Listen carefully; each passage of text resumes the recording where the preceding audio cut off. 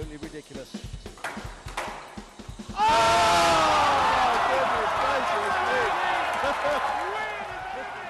Hello, everybody, and welcome to day I don't even know anymore. All the days seem the same. But this is the Diary of Life in the Bubble with yours truly, Amanda Sobey. This is my last audio entry of the week. I am out of the Manchester Open. I unfortunately lost in the quarterfinals to Nour El Tayeb, who is in the finals now.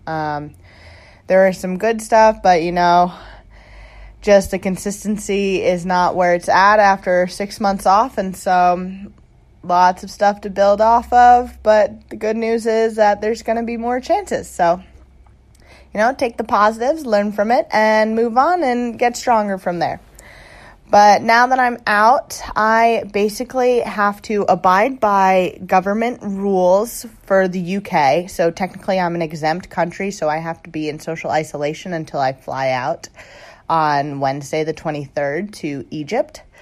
So I am flying out of London, which means either wherever I go, either if I'm going to social isolate in London or in Manchester before I go down to fly out, I can't really be going anywhere.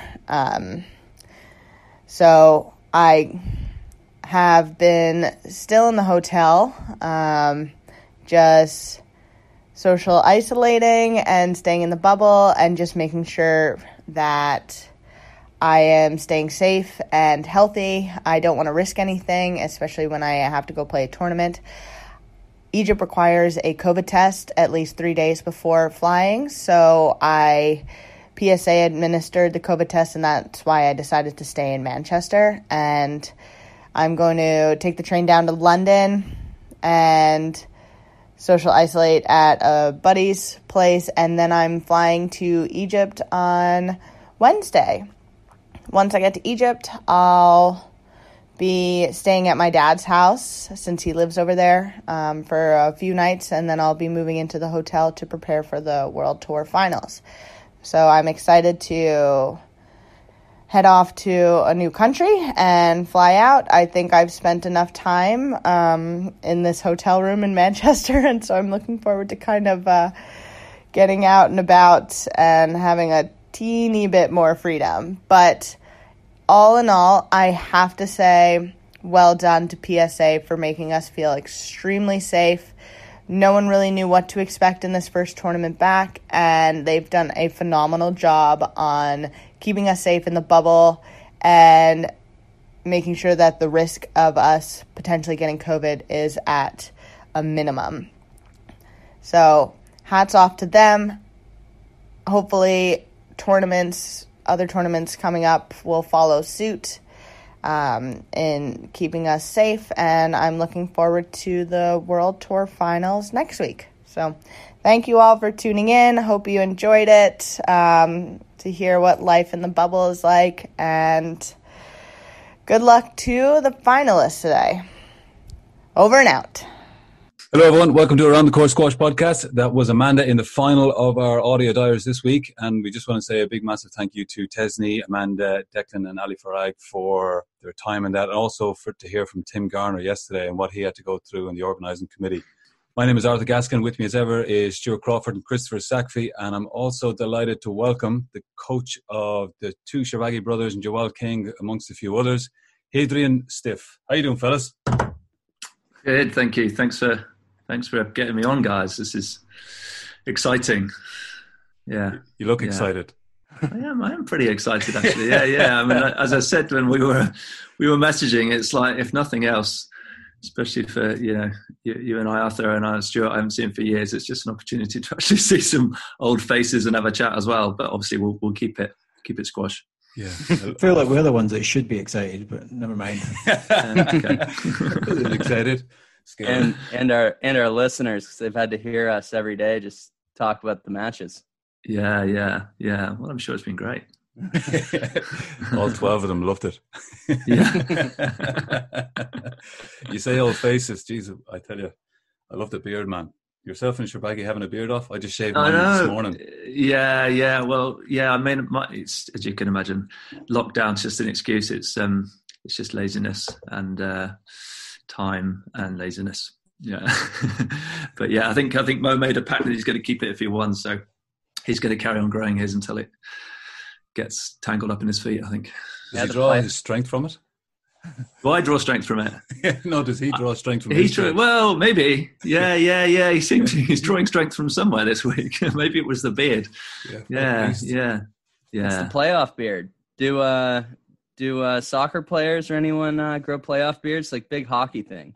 Football Is it? too. Yeah, maybe. Yeah, it's big hockey thing. Guys grow out their playoff beards right at the start of the playoffs. And, if you make the finals, you're 8 weeks in. And some of these guys have these huge bushy beards. And then some of the young, 21-year-olds from, Sweden have these little wispy mustaches. Little Paul Cole. Yeah. Yeah. Nice. So let's start with Mohammed. I mean, what a week. I feel like I was just looking at it last night and I was kind of taking down some notes, and part of me feels like we might be witnessing a bit of history here. I mean, we won't know that regardless of what happens, if he never picked up a racket again, he's going to go down as one of the greats.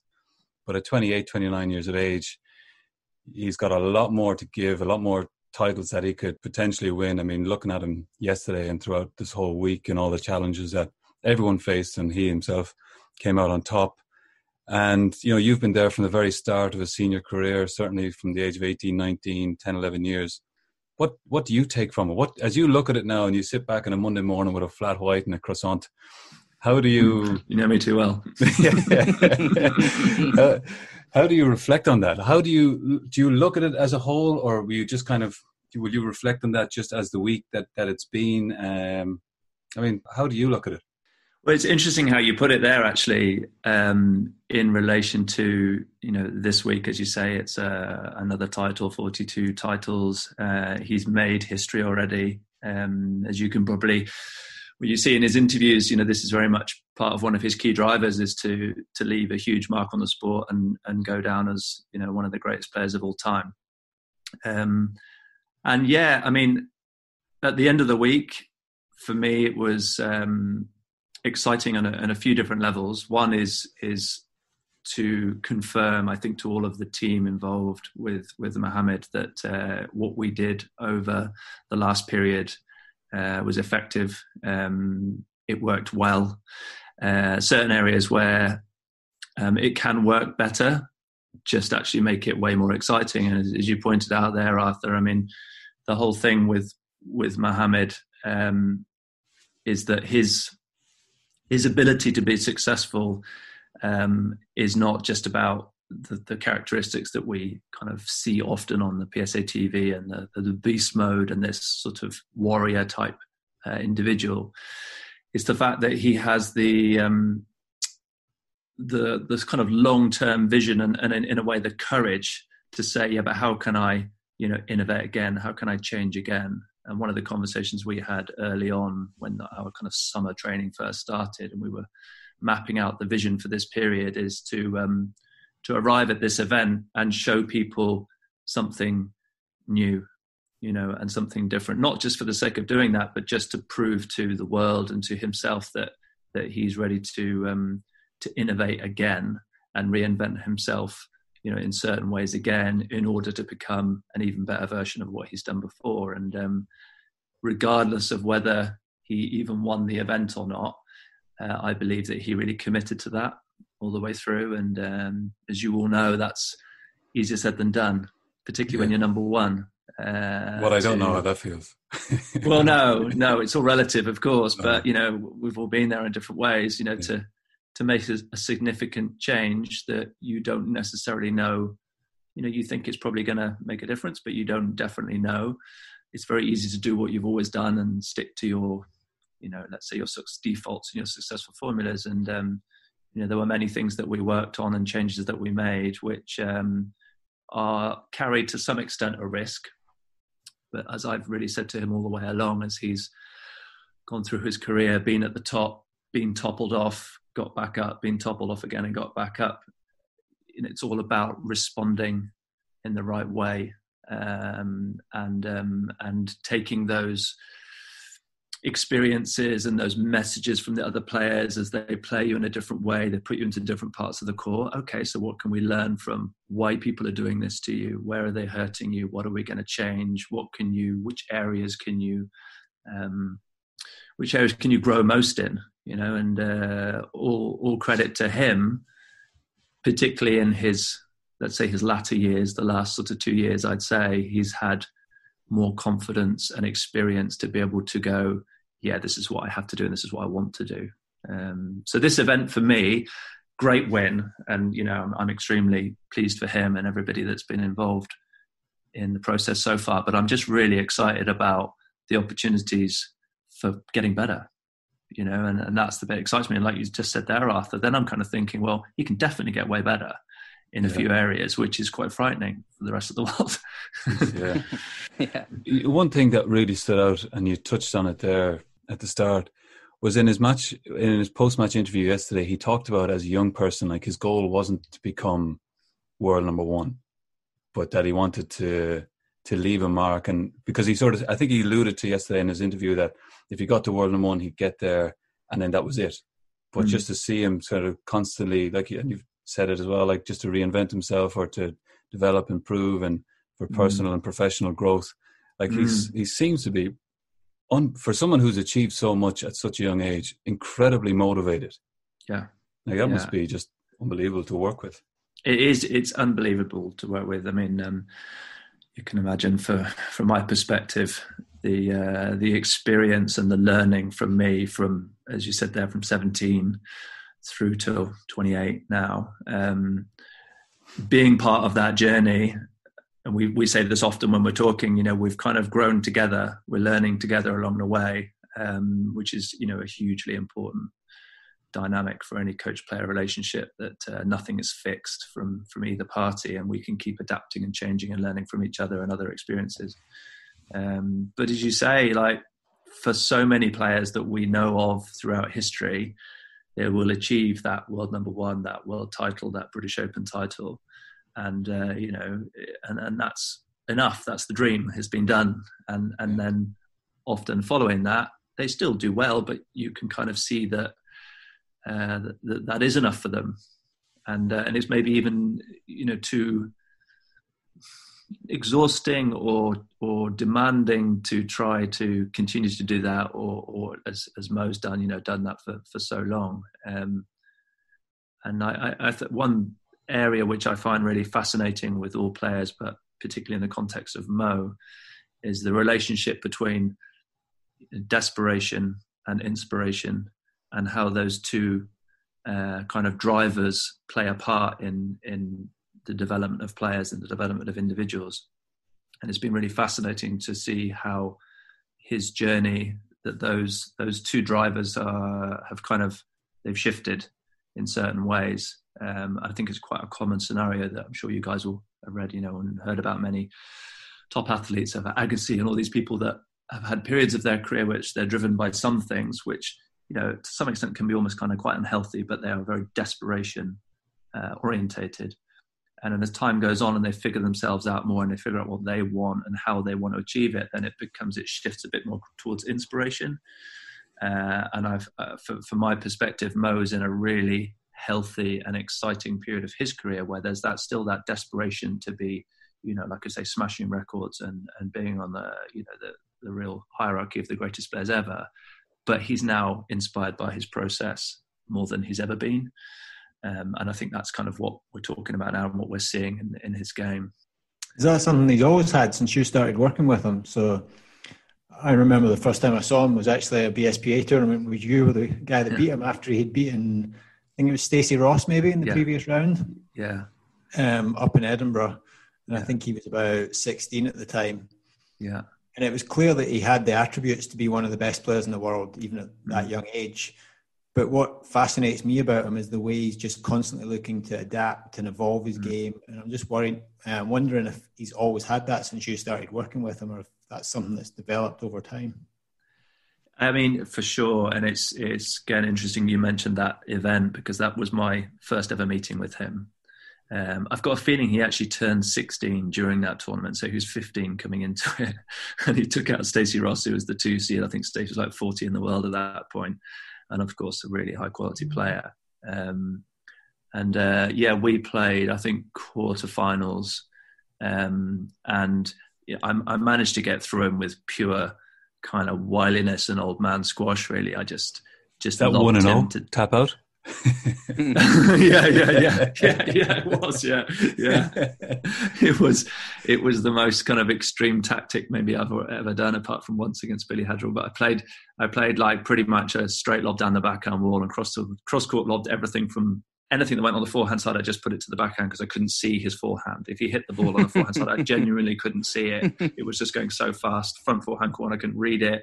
So I just took that whole part of the game out, lifted and just ran up and down the backhand wall until he got bored and frustrated, basically, and eventually got him 3-2. But again, the point was there, Stuart, that what was so striking is A, how hard he was to beat as a 15-year-old, but not really so much that, but that within, I would say, 10 minutes of the match finishing, he'd come to fight. I was behind the courts kind of warming down, and he came over and he was like, yeah, fair play. You played well there. You were clever how you played me, and full credit to you.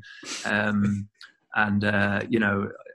just need to learn from that. And I'm like, wow, this kid's 15, 16, already has a really high level of respect. Preceding that, he'd already gone to Simon Park and Alex Goff and said, I just want to ask you, like, the crowd got to me there. Hadrian played a weird game. It kind of really rattled me. And I just wonder, what advice can you give me for when the crowd kind of get behind you like that and you lose focus? Like, what did you do? How did you guys improve that? So he's gone to World 3, World 4 within 10 minutes of losing to see what magic nuggets he can grab from that event, and then showed respect to his opponent. And then I think even with me, he sort of said, what was your tactic, blah, blah, blah. Just gathered everything he could from that experience. And then on to, I forgot feeling he beat Darryl the next week in Canary Wharf qualifying. It also strikes me, he's also thinking, that'll never happen again to me. Yeah. Oh, completely. Yeah. And it didn't. Actually, we didn't play again, so I still got the win. Hey, 1-0. See you later. Yeah. But yeah, I mean, that's a prime example, and there's many attributes, but this theme of respect actually is something which, is he shows and teaches me, and I relate a lot to other people to help them understand the value of this, that his value set, it includes certain things, but at the forefront of that is respect. You can imagine as what goes with that is that there's no arrogance. There's no, I'm better than everybody else. There's no, what does this guy know? Why is he even talking to me? Whoever amateur player could come along and say, Mo, you didn't volley enough. And he'll listen. He'll show respect, and he'll take it on board. And considering how successful he has been right from the start, as we know, double world junior champion, British Open junior champion, he's always been respectful, and as an armory of amazing character traits, that's certainly one of them. It was interesting as well, on maybe a softer note regarding some of his changes. He mentioned yesterday in his post-match interview, sorry to come back to that again, but there was just so much to take from it. But he mentioned about, his diet and how that's changed. And I actually broke down laughing, because I have this, I'll never forget going down in my old 1987 Honda Civic with Baggy, I think a young Sam Ellis and Tom Ford, shout out fellas. And we stop off, we're on the way from Bristol to St. George's.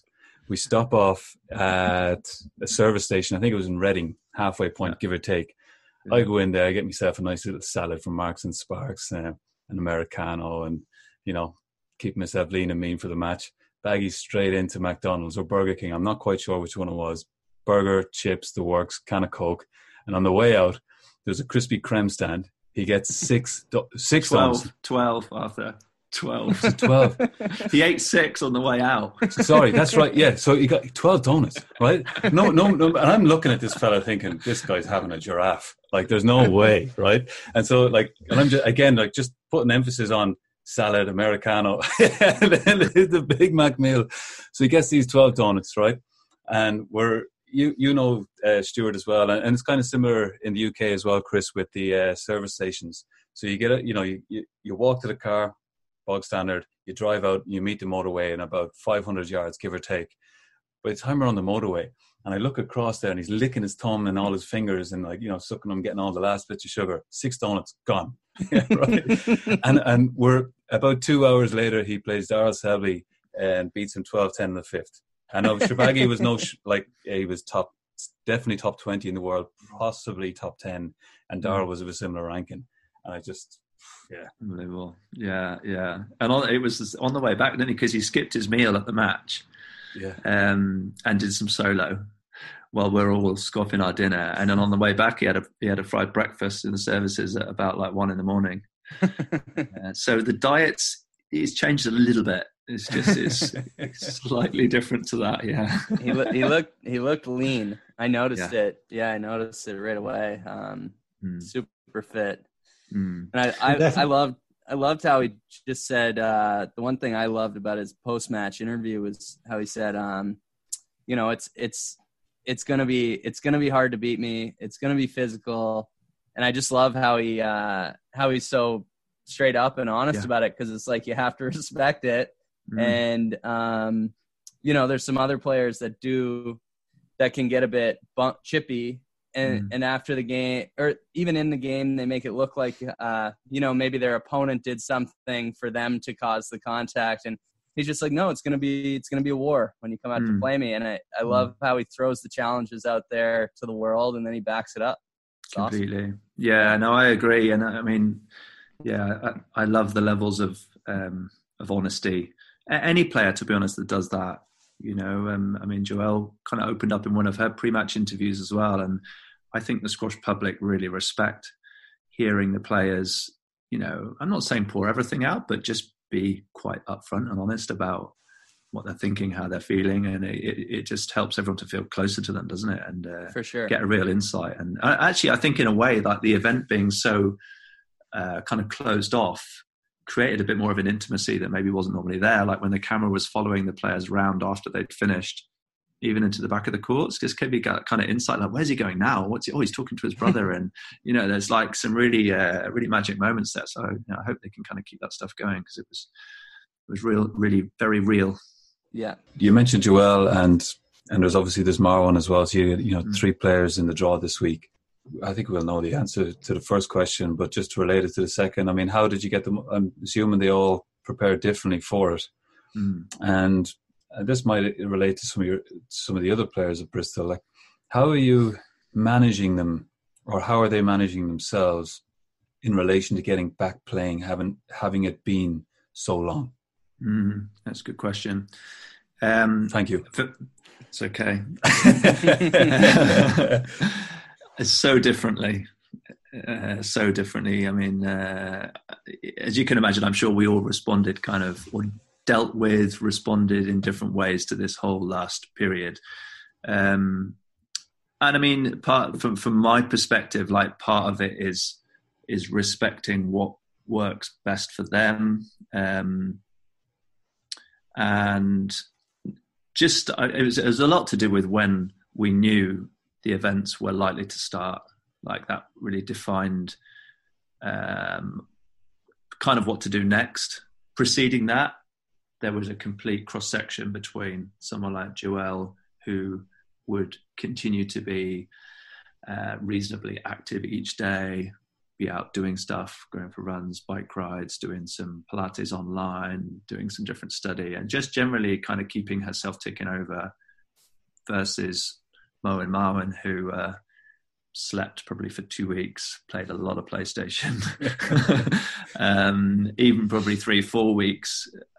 I'd say, not a lot going on. Some bike rides, and also what's really interesting actually is that for the first time in living in Bristol for 10 years, they went and did things and saw places, and I've never really gone on a bike ride before. So they were like cycling out to Bath and going to like the countryside and to the sea, and just seeing a world that they've never had the time or desire to even see in the past. So that was really fascinating, as like it would never happen. if it wasn't for this whole kind of lockdown period. So there was definitely a phase initially where it was like, okay, you don't have to play, you don't really have to train, there's nothing happening, we don't know what's going next.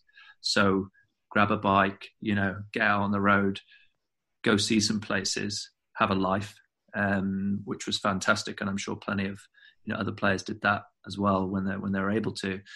And then really as things started to move towards the event or the event possibles, there was sort of talk possibly or late August, September, October, and it was kind of bouncing around that period. Then things started to take more shape really after that. Again, they all kind of did it in different ways really. With Joelle, we were still ticking over a little bit. As soon as we were allowed to operate in an open space, we were actually just using parks and just doing some work on movement, coordination, balance, different things which we could do where we don't need a squash court. Similar with Todd Harity as well. We were doing a lot of stuff actually just in an underground car park, just hitting balls against walls and having fun mainly. But yeah, as I said, as it kind of got closer to the time, like Mo and Marwan especially were just sort of like ticking over just about staying healthy. And then when it was time to go, then it's like, boom, everything switched, the whole lifestyle changed and they started to really focus and get on with things. And certainly with Mo and Joelle, we started, well, actually Mo had already been working with the new trainer that he mentioned, Llewellyn Holmes. So we started with him pretty much straight after Channel Vaz last year. I kind of made the call that I thought we needed to change how he was training because he was getting very tired in matches, getting quite heavy. He kept saying he felt weak, wanted to lift more and get stronger. And I was kind of making a very strong point to him that I don't think that was the solution, that I think he needed lightness and more freedom in his movement and that strength to be more functional essentially. So who could we find to really help him in that area? And we found Llewellyn at that point and he had a great period into TOC and following there where the impact was starting to really show. And then similarly with Joelle, and then basically Llewellyn kind of picked up the baton again midway through this summer, doing a lot with him. And then I was starting to do some sessions with him, as you might have seen, first time in 20 odd years. I know. It's a bit of plyometrics all, man. Yeah, a bit of plyometrics and all sorts of crazy stuff. And I've been really enjoying it. It's partly for my own, well-being and just trying to keep my body going, but also just so that I was experiencing what he was doing with them and we're kind of in the same space quite a lot.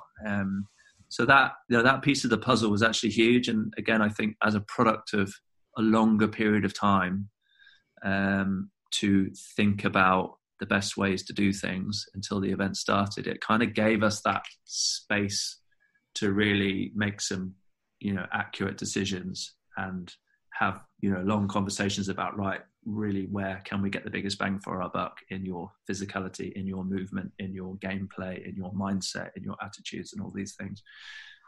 So, I've really... I really enjoyed this. Not all of the craziness that's going across all the world. Obviously, there's some horrible stuff going on, but at the same time, I've tried to really maximize this break and opportunity to, from a coaching point of view, innovate, learn, find better ways to help these guys, prepare for these events. And Joelle's kind of in an interesting position where there's with the retirement of Renee Melville herself, we mentioned preceding the event that maybe Joelle and Camille could feel that this is an opportunity to get to that number one spot with, a sequence of big events back to back. And if one of those two players could hit that purple patch and the stage that they're at in their careers, is that something that's being talked about openly, or is that just something that could just be our hot take as well, by the way? Well, yeah, I mean, the commentators were saying that bit, weren't they, as well, during during the early stages of the event, that I think Joey was saying at some point, could see what Joelle won it last year, but that she could be a possible favourite for the tournament. She had the potential to do very well there, and yes, we all believe she has the potential to to beat all the other girls. And with that, rankings can improve. But as you can see, even how I'm phrasing it here, the way that Joelle or our team around Joelle are working, and this is being led by her, and also our journey so far, really, and how I see she's played her best squash in the periods of time when she's really been performing well, is she has prioritized the process way beyond the results, has focused, as best as possible on enjoying playing the kind of squash that makes her most happy, but she feels that it's her at her best. And having that as the goal and the target primarily, and then let the results come to her. Yeah. And it's interesting you should mention that as well, because the period where when we first started working together, it was post British Open. God, I don't know, maybe 4 years ago now, post British Open. And she was kind of at rock bottom at that point, where she'd had a bad period. She had an injury. She'd come back. She was struggling to kind of make her way back into the rankings, and was quite disillusioned. So we had a kind of pact, was just like, well, let's just like wipe the slate clean. And, I said to her, look, regardless of whether you get back in the top 10 or your ranking even goes down, like, I'm not driven by that at this stage. What I'm driven by is seeing you, if and when you're going to finish your career, or when you finish your career, that you finish it satisfied with a smile on your face, that you've really enjoyed that last period, and you don't go out kind of slogging away, trying to break back in and it not be a pleasant experience, which it wasn't at the time. So that vision for us was like, right, we're going to get you playing in this way. We're going to get you moving well. We're going to get you enjoying hitting short, varying the pace, and playing the kind of all-round squash perhaps you've always dreamed of. We're going to do that whatever. And if you win stuff, great. And if you don't win stuff, fine. But let's make that pact now that that's what we're going to do. And as a product of that, quite quickly, she had some really positive results and moved back in the top 10 and did very well.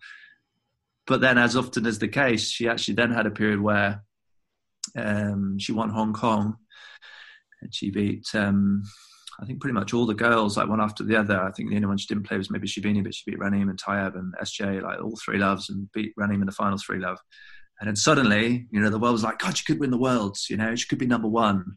And there was some talk around that, and there was a bit in the press and a few interviews and this, that, and the other. And I remember at the time thinking, this worries me a bit, actually, because that level of expectation is then suddenly start to kind of rise up. And I don't, of course you want high aspirations, but at the same time, I don't want the process to be affected by this. And she did really struggle with that. She struggled with backing up that success. And then the following period wasn't so good. So, this time around, again, she's had some tough times over the last 12, 18 months. And we sort of looked at the beginning of lockdown and kind of we've sort of gone full circle here.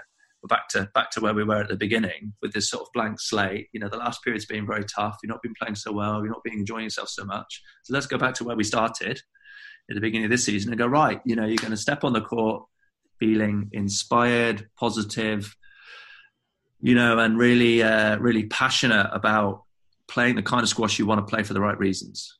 And let's whatever those results might be, let's let them come to us. So this first event was a good gauge to see how things are, how she played, what worked, what didn't work. And we just watched the game with Camille this morning, went back through that, took what we needed from it. And she's in a really positive mindset to go on to the next event now. So, the point being that, yes, of course, in the back of my mind, I'm thinking, I'd love you to be world number one, and I'd love you to be world champion, but that's not why we're doing what we're doing.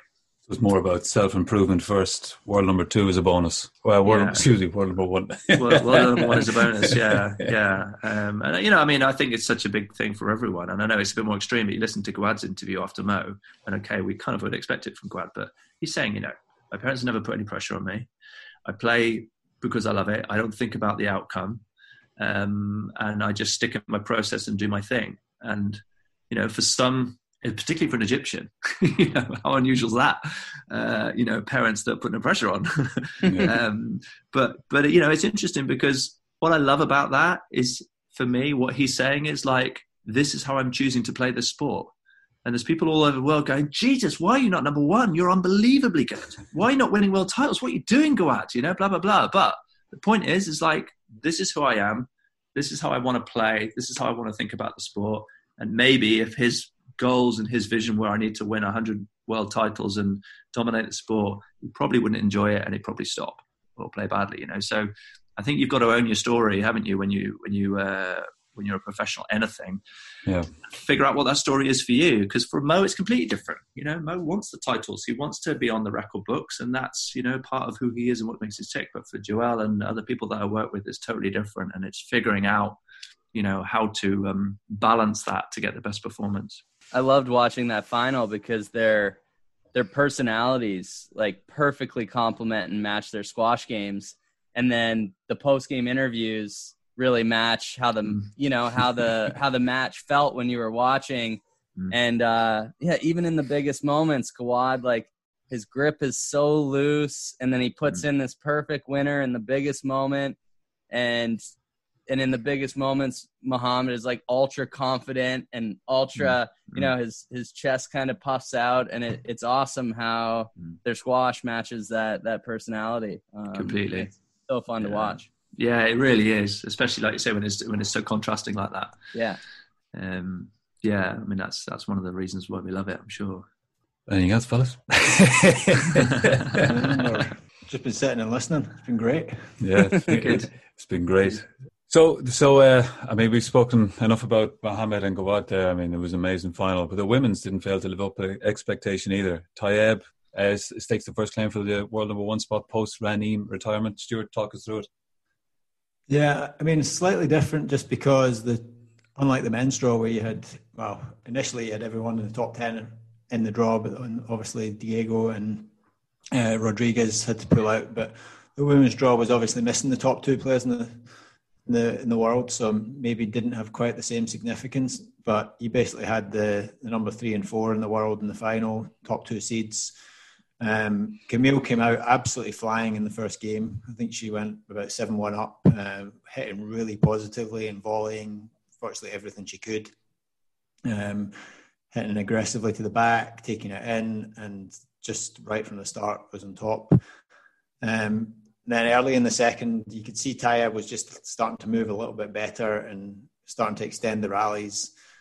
She got a good start in the second, and then Camille came back, and that was kind of the turning point. I think you kind of sensed that Camille needed that second game to go 2-love up to give herself a chance, because you could see the momentum was just starting to shift. But I think Camille got back to about 8-9, and then Taya managed to close out the game, actually from a couple of errors, if I remember rightly, which was the first indication that Camille was maybe starting to feel her exertions. She had a very tough draw going through the event, as we've spoken about. Your memory serves you well, Stuart. A few mistakes it was.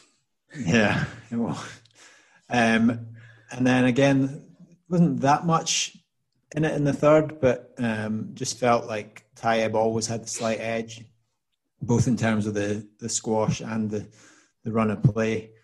And again, starting to stop Camille volleying, which I think is the key when you play Camille. I think if you let her dominate that mid-court area, then it's really tough. But if you can really extend the court and get her back and then take her forward.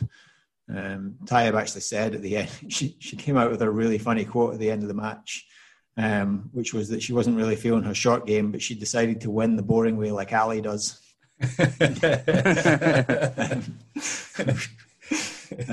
Which I really liked. And I think she said it initially not realising how offensive that could be, and then realised and then stuck with it anyway.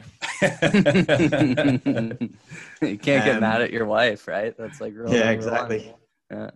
They're in separate rooms for this week as well, right? Everyone's in separate rooms. Yeah, he had also gone home, she said. So apparently as soon as he lost, he flew back to Egypt the next morning. So he wasn't even in Manchester by the time the final came around. Yeah, so he was in the doghouse. That's why she threw a jab at him. Exactly. And then by that point, we've spoken a lot this week about Tayeb, and when she gets momentum, she can be hard to stop, and that's the way it turned in the fourth game. Fourth game was 11-3, but it was actually still 10 minutes long, so it probably wasn't as one-sided as the score suggests. But you just felt like Tayeb. I always feel with Tayeb that one of the challenges is that she can play so many different ways that she doesn't quite know how to play. But then once she figures it out and she susses that this tactic's working, she's so ruthless and relentless and just going after that one weakness or sticking to one thing that's working. And that's kind of how it felt. She recognised what was working well. She was able to deprive Camille from getting in front and volleying, and she just did it relentlessly until eventually it paid off. Yeah, that was one of my biggest takeaways is, like, when you're watching Camille, she has like very particular patterns, right? And she does change it up every once in a while, usually, but she plays that like working game. She works the person on the volley. She works it in straight a lot. And then every once in a while, she'll throw in a little flick cross or something, which usually works because people are expecting her kind of first option a lot of times. But like Noor was just like super creative, and sometimes it's almost weird, right? She'll have like an attacking ball in the front. She'll just throw up like a little lob or something. But I kind of like it, and I think that's what makes her so hard to play. Is she's so creative, and doesn't necessarily follow many patterns. She just like keeps the person guessing the entire time, and I'm always impressed. I never think she's gonna get to balls, and her last like split on those deep lunges, she gets under like every single ball. It's pretty amazing. But yeah, I like the contrast in this match too. I thought it made it really fun to watch.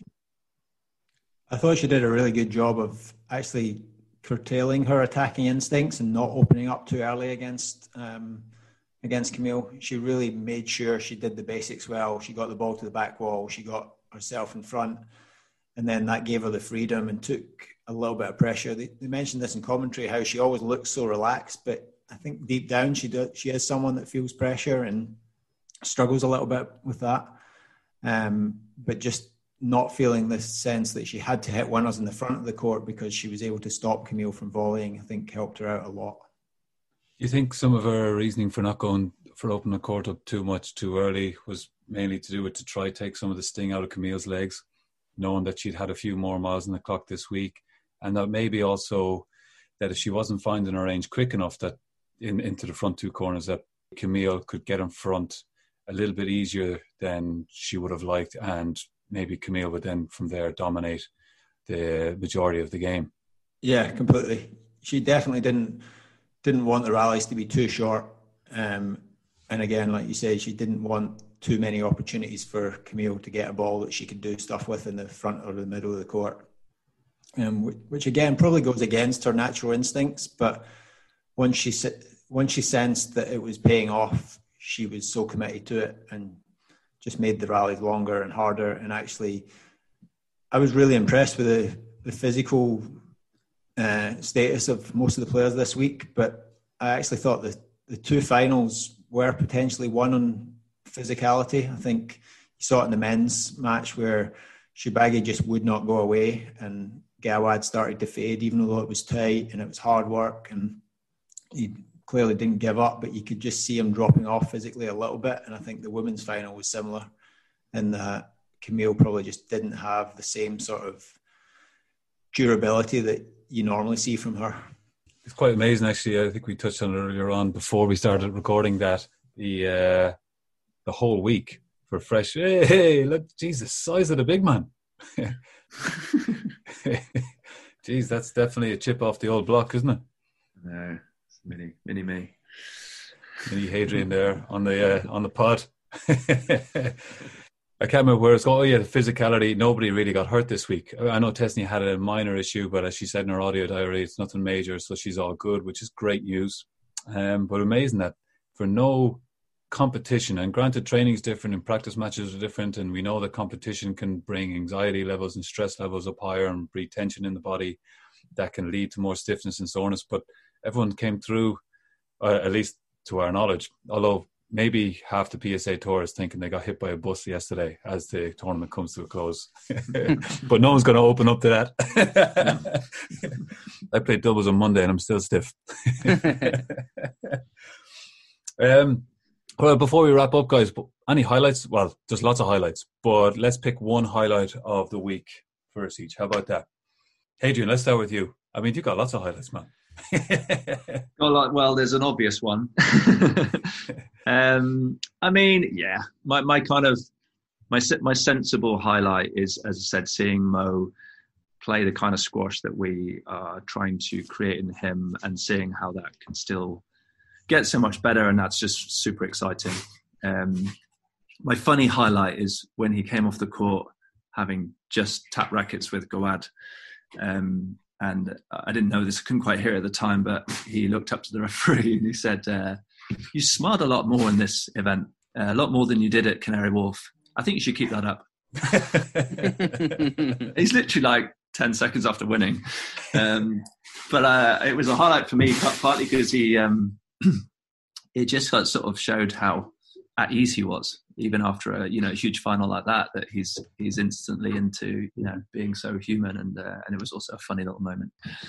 Cool beans. Stuart? I think my highlight was just having professional squash back on Squash TV. It's been over 6 months, and I know personally I had missed watching high level squash, and to see the level that everyone was playing at was great.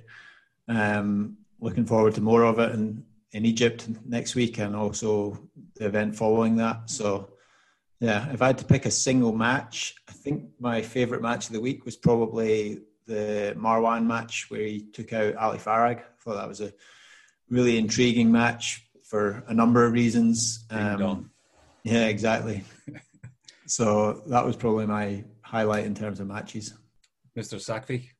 Yeah, I think finals day was my highlight. I liked the contrast in both matchups, and just the way the squash played out. I thought was awesome. So looking forward to Egypt. What's our time change? It's interesting waking up every day and having being halfway through the matches in those early rounds. Another hour. Although I think the schedule is only evening matches, so I think you might be okay. Okay. Chris, that's where you got to get yourself a wee one. I mean, I have a personal alarm in Nola. She wakes up at like 6:37. Happy days. No mission. Yeah. I think for me, a highlight was the same as Stuart with Ali Farag and Marwan El-Shorbagy. That was a cracker of a match. And I suppose another one, I just love talking to you boys about squish. It was great. Happy days. All right. Hadrian, thanks a million for coming on. Thanks for sharing some insights into your relationship with the two Shorbagy brothers and Joel. Chris, Stuart, legends. Thanks, Hadrian. Cheers, guys. Thank you. Great. Good to talk to you. Yeah, great chopping it up. Happy days. Yeah. Another episode in the bank. Oh, yeah. I miss squash. And the post-Manchester depression blues. Only 5 days to Egypt. Yeah, it's exactly. a long 5 days, man.